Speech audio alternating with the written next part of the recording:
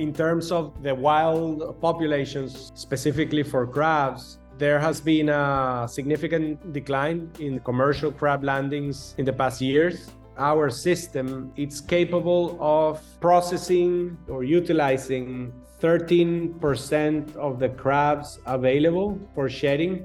The traditional operations on shedding facilities, they're only able to use 1% of all the commercial crab landings available. So that puts us in a competitive advantage. Welcome to RAS Talk, the podcast on recirculating aquaculture systems and sustainable food production. Brought to you by RAS Magazine, the premier publication for recirculating aquaculture systems professionals. This episode is sponsored by Oxyguard International. Secure, grow, evolve. Improve your production with tailored and targeted technology. Hey everyone, my name is Jean Codin, and I'm the editor of Hatchery International and RAS Magazine. And with me is my co-host, Brian Vinci, the director of the Freshwater Institute. Hello, Brian. Yeah, and good afternoon, Jean. We have a great podcast ahead, an interview with Rodrigo Mezerhane on Blue Crab Aquaculture Project, and I thought it was fascinating. Yeah, he gave a lot of details because it's such a unique project, and it's something that we haven't talked about on the podcast before, so we want to get you guys straight to it. Please enjoy the RAS Talk podcast with Rodrigo Mezerhane. Welcome, Rodrigo, and thank you for coming to our podcast. Thank you, Jean and Brian, for the opportunity. I'm really excited about this. Yes, we're happy to have you. How about we start with your role as Senior Project Manager at Blue Star Foods? Can you describe what your role is and what your responsibilities are? Yes, of course. It comes to mind when you ask the question that I was in communications with a contractor, and he did an introduction to somebody in his team, and he said that Rodrigo is a guy that wears many hats. I've been leading all the efforts related to project management, research, and project development, as well as facilitating and presenting the information to the executives, and also conducting some feasibility studies and financial analysis for the project. You know, you can summarize it's project management, but it's also a lot of activities involved in each project. Wow, that's amazing. You must be a very experienced person to be able to have your hands in many aspects of the Blue Star Foods RAS projects. Before I want to get into your background in aquaculture, let's start with the project that you're working on currently with Blue Star Foods. So for the listeners that don't know, Blue Star Foods is sort of the umbrella company, is that right? And there are multiple RAS projects under this company. Yes, correct. And your latest venture is into soft-shell crab, right? Can you give us an introduction about that? Yeah, so part of the merging and acquisition business strategy from Blue Star acquired Coastal Pride Foods. It's a seafood company in South Carolina. They've been in business for 30 years, and it was funded by the Lubking family. Mr. Walter Lubking, he is a senior. He's 70 plus years experience in Atlantic blue crab. Wow. So he's been working with blue crab and soft-shell crab for all his life, literally. So he had the idea and the knowledge of what the blue crabs conditions are in nature, and all the fluctuations in the environment that the crabs withstand in their natural environment. He got the idea of us replicating that environment using RAS technology and benefit and profit from that. He knows crabs. He knows that crabs are efficient osmoregulators. They're very resilient and adaptive species, but they're also seasonal and sometimes a little bit difficult to catch. So taking advantage of the novelties of the blue crabs, he had the idea of providing the crabs with the ideal conditions for promoting or delaying their growth cycle. And with the Blue Star CEO, John Keeler's business vision, he saw the opportunity of having an off-season, year-round soft-shell crab operation. Yeah, that's really fascinating. And from the sounds of it, soft-shell crab is not an easy species to raise. So, what was it that was most attractive to you about taking on this project? Well, definitely they're not easy, but they're predictable. So with the experience that we have in the team and the technology available nowadays, we can tailor and provide the crabs with the ideal conditions so we can help them and assist them through their growing cycle. That's really fascinating. Do you have a lot of experience in this species? I switched industries a year and a half ago. So I started working with Blue Star and aquaculture September 2021. So this is all fairly new to me. I'm a strong researcher and investigator. So I've been observing and getting as much information as I can for the past year and a half. I was very privileged to attend the Freshwater Institute workshop that Brian taught here in Miami last year, and also been educating myself into this technology. However, this is a project or an initiative that hasn't been done before at a commercial scale. So most of the operation and procedures are new. So I've been able to benefit from different projects in different disciplines and bring that knowledge to this particular project. Yeah, it's very exciting. Can you talk a little bit about your professional background before you came to Blue Star Foods? Maybe what other species have you worked in, for example? No other species. I used to work okay. with renewable energy, biodiesel, specifically for 8 years. Biodiesel, it's a substitute for diesel, but it's all processes and basic chemistry. And my background is in industrial design, so I've been involved in many different discipline projects, from furniture design, mechanical design, medical equipment, and prosthetic design. So every project is unique and you address it differently. Rodrigo, welcome to the podcast. It's great to have you. You mentioned that you have experience in biodiesel and a few other pretty complicated processes. I think you've probably found that aquaculture of the blue crab is also quite complex.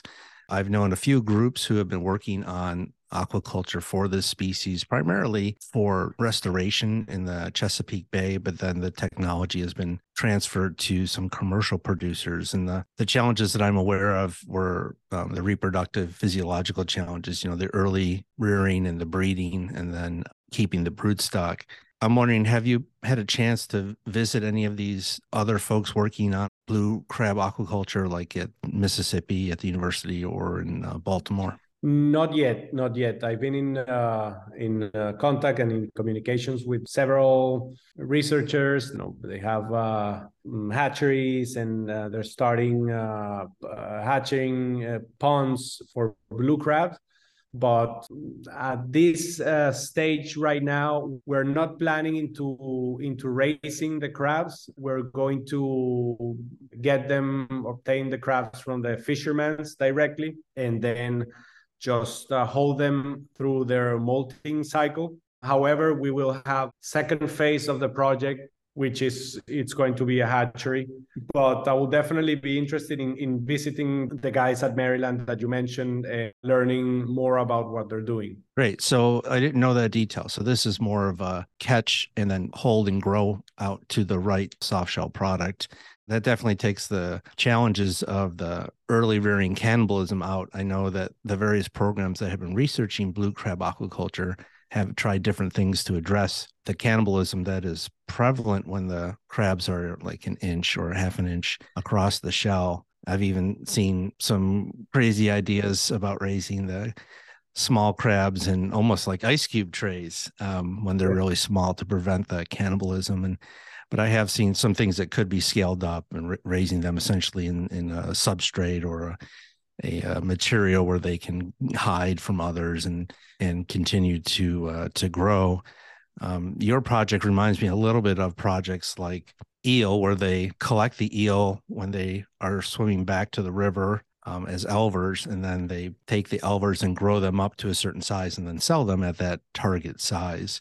So that's really interesting. What volume of crabs, pounds, I guess, or kilos, do you think you guys will be taking in on a yearly basis and then holding to the molting?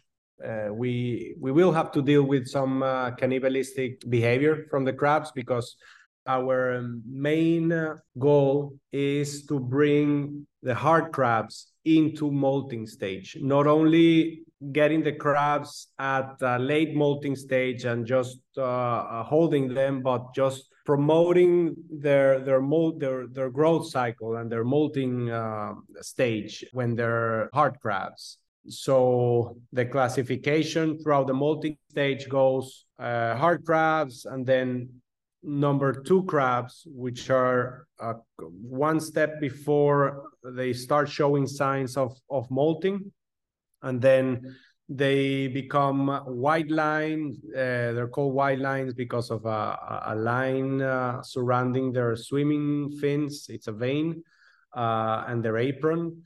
So that white line then becomes pink and then becomes red as they evolve in their molting cycle.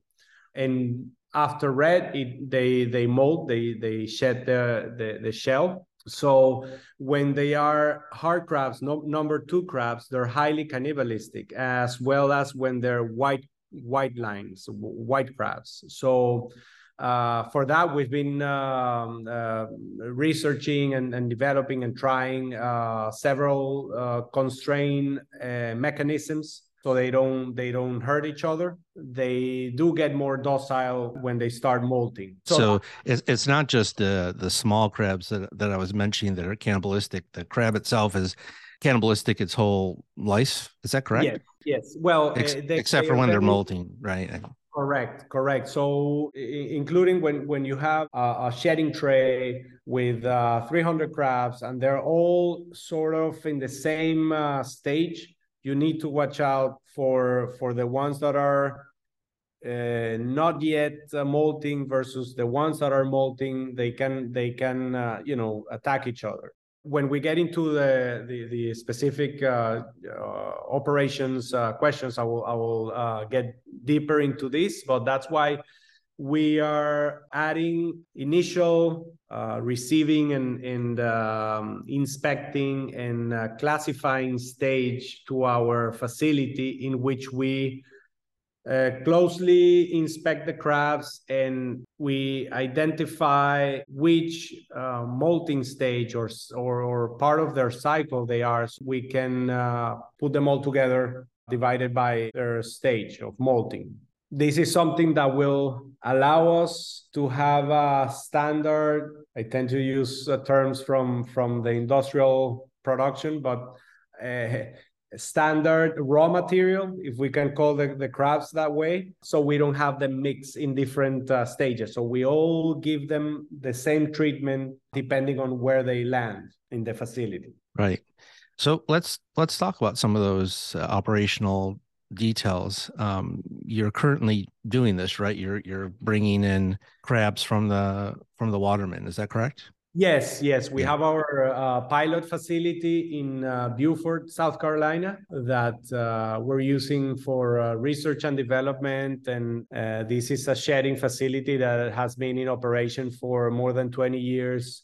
Now it's been run by Blue Star and Coastal Pride. We've been conducting all the efforts for research and developing on the specifics for the commercial scale. That facility is around 100 shedding trays, and on the commercial facility, we're going to have around 1,500 shedding trays. 15x scalability. That scalability brings many challenges. We've been trying to picture and address those challenges ahead of time, and understanding where the bottlenecks are and how would those bottlenecks feed and benefit the rest of the stages. So at the beginning, we're going to have a receiving or an inspecting room in which we're going to sort the different crabs depending on their molting stage and their sex. We don't want to mix males and females. The males, they are more interested in mating than molting. The red lines are going to be placed all together on the same unit with warmer water temperatures and higher water exchange rate. So we'll keep the water fresh and we'll give the crab the best conditions for it to molt. This is a very stressful phase that the crabs withstand. So we want to have the best conditions as possible. The pink lines, they're far along in their molting cycle, and you cannot stop their growth cycle at that moment. So you will just provide them with all the environmental conditions that they need to become a red line and then a soft shell crab. And with the white crabs and the hard crabs, we can cool down the temperature on the water and delay the molting cycle, and even induce or promote a hibernation stage in which they stop growth or significantly delay their growth. Our target is to keep them for 120 days in hibernation. So in that moment, they don't feed, they have minimum close to zero excretions, and they're dormant, fully dormant. And after, we will slowly increase the water temperature and so they can restart their growth cycle. Okay, that's a great description of that process of bringing them in and the various phases. How long does it take from when you get the crabs in and you sex them to that molt and potential harvest? Well, depending on their stage, but on their last stage, when they're red lines, which we don't interfere with their growth cycle, they will be out. The harvest will be ready in 4 days. Up to 4 days. So some of them they start shedding in the truck, and you just have to run them through the inspection and putting them on the shedding trays. And soon after, they will be ready to be taken out of the water. We do wait around 20-30 minutes from the moment they shed the shell, so they gain a little bit of strength in their body, and we can take them out of the water. So 4 days for when they're red lines to soft shell, and then you go back 10 days for when they're pink lines, and then you add 15 more days when they're white lines, and then you add 15 more days when they're number 2 crabs. So hard crabs, they will take around 6 weeks to molt. Do the commercial scale shedding trays also have the same dimensions as the pilot scale shedding trays? No, the pilot has the most common trays on the traditional shedding facilities are 4 by 8 feet, and that's because they're made out of most of the cases they're made out of plywood, and that's the plywood sheet I mentioned. But in our case, we're gonna make them a little bit longer. We don't want to go wider because you need to reach physically the crabs, or at least you need to be able to do it. So 4 feet will be the maximum width, and then 10 feet long, so we can accommodate more crabs when they are cannibalistic and aggressive on their early stages of molting. That's about 40 square feet of area, or correct, close to 4 square meters. Do you have a stocking density that you're currently using, or that is common or standard for shedding trays? Yes. So I want to be as precise as possible, but again, the stocking density will change, will will change depending on the molting stage, but it will range between 100 and 500 crabs per tray. 100 when we have number 2 crabs and white crabs that they're aggressive and cannibalistic. We need to have them in separate compartments and with partitions with some restraint mechanisms. So at that moment, we're also going to feed them. So we need to have very low density. That's going to be around 100 crabs per tray. And then when they're in hibernation, that they're not feeding, they're completely dormant and very minimal excursions to the water. We can have, we're aiming at 500, but we could go 700 crabs per tray.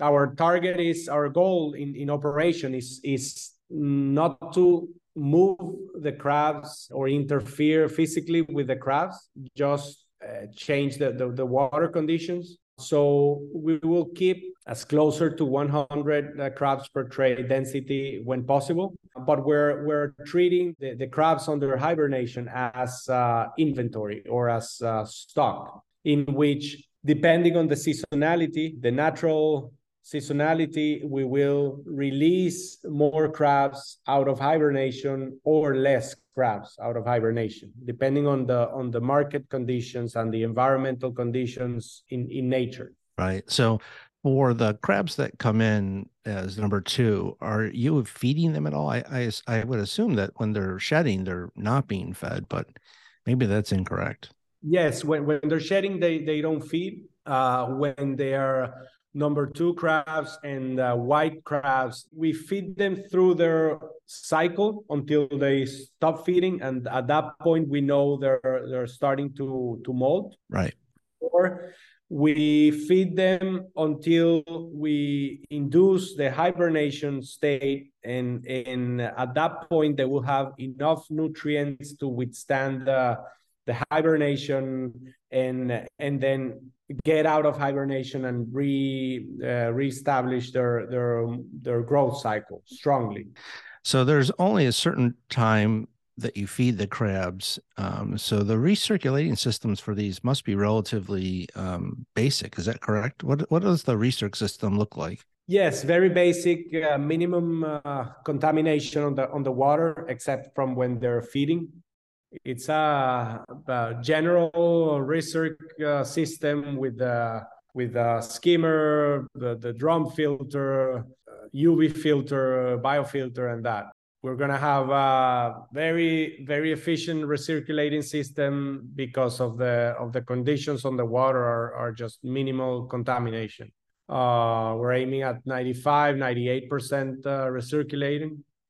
Let's talk a little bit about full production and the first real harvest that you expect from the commercial project. Yes, so we're aiming to start production second quarter next year. Ideally have a fully loaded system in May next year when the crabs are abundant and fairly cheap in nature.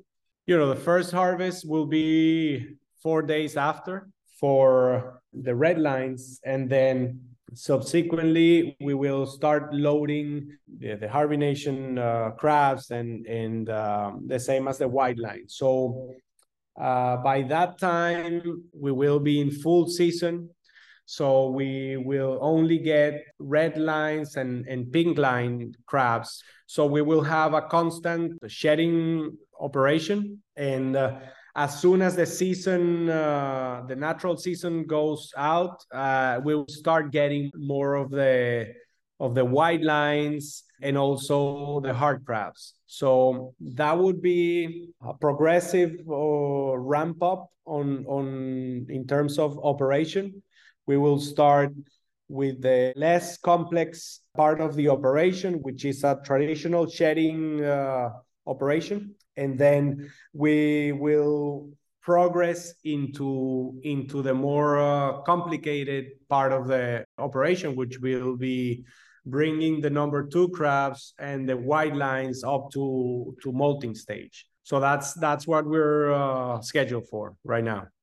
This enterprise really relies on the watermen and the natural crab fishery, it sounds like. So I'm wondering about the full life cycle, because that's where there's so much benefit with recirculating systems, is taking pressure off of the wild fisheries, whether it's crab or cod or salmon, and bringing that life cycle on land, controlling it, and having a consistent product throughout the year. I'm sure you guys at Blue Star realize that. So what are your plans on that? You mentioned that was kind of a next phase after this first commercial scale up. The hatchery itself is the second stage. As soon as we have full production and the system completely dialed in, full understanding on the needs for the facility in operation, we'll start the hatchery. We have spoken with many people researching about this right now. So that will be a second tier or second phase on the project. However, in terms of the wild populations, specifically for crabs, there has been a significant decline in the crab landings, the commercial crab landings in the past years. Our operation or our system, it's capable of processing or utilizing 13% of the crabs available for shedding. The traditional operations on shedding facilities, they're only able to use 1% of all the commercial crab landings available. So this is because we are able to bring white lines into molting stage and hard crabs into molting stage as well. So we will be sourcing our crabs from a wider spectrum of crabs available. So that puts us in a competitive advantage. Rodrigo, if I understand correctly from what you've explained earlier, it seems to me like the biggest challenge of this commercial operation will be in establishing clear standard operating procedures and really training the staff well to ensure that smooth operation. It sounds like 6-week turnover from when you receive them from the watermen to when they'll be ready to harvest. Is that right? Yes, the longest they're gonna be without taking in consideration hibernation would be 6 weeks. Yeah. Can you talk a little bit about the challenges of that? And it seems to me like the biggest key to this would be to have a properly trained staff that will really ensure that smooth operation through those life stages, right? Yes. You need a really trained eye and staff. I've seen it myself on the pilot facility. I've done a lot of research and investigation on the crabs, but when you're there on site looking at the crabs, it's a complete different story than the conceptual part. So you need trained staff that know the behavior of the crab. They know this when they're showing signs of molting or they're weak. And we're putting an emphasis of the detail inspection at the beginning of the stage. So we will have a labor-intensive operation at the beginning. So that way we will have less variations on the process downstream.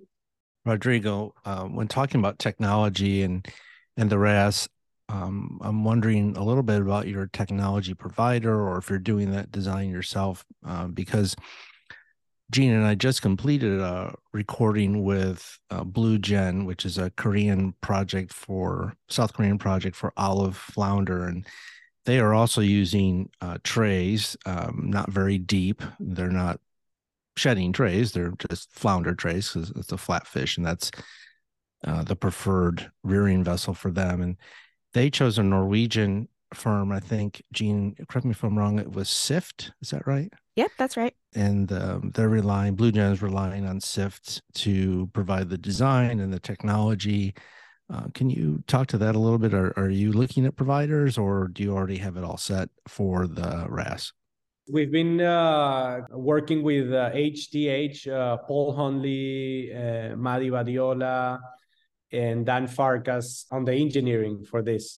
We've been in contract for over a year. a year right now, and expertise in developing this system and all the the process flow and the bioproduction plan and dimensioning the equipment and that. So HDH aquaculture it's our provider for technology. It's a very fascinating and a very unique project, and I congratulate you on the progress you've had so far. Thank you so much for coming to our podcast and being generous with the details and giving us an inside look on developing this project. And we wish you a smooth production all the way to your target for next May. Thank you so much. All the best on the project. Thank you. Thank you so much, and see you soon in RAS Tech in Orlando.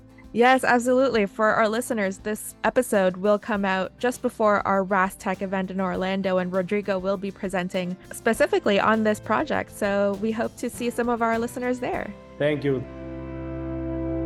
That was a really fascinating conversation. And again, as I said in the intro as well, Rodrigo was very generous with the project and the details of the project. It sounds like he has a lot of elements going. What did you think about it, Brian? Yeah, lots of elements for sure. It's different than finfish projects where we talk about a hatching phase and an early rearing phase, and then maybe a smolt or post-smolt phase and then a grow-out phase. This has the different life stages of the molting process for the shedding and different phases leading to harvest at different times. So very quick to harvest. I think he said 45 days or 6 weeks, and a real interesting application of RAS technology to a species like crab. Yeah, for sure. I'm interested in how this project is going to develop. So I hope you guys liked this episode. As always, show notes for this episode and all our episodes are available on our website with links to articles, photos, and more extras. Go to rastechmagazine.com/podcast. That's RASTECH magazine.com/podcast. Please consider sharing this episode with your network and on social media. Follow us on your favorite podcast platform so you don't miss a new episode. Thanks again to our sponsor, Oxyguard International. Secure, grow, evolve. Improve your production with tailored and targeted technology. Thanks, everyone.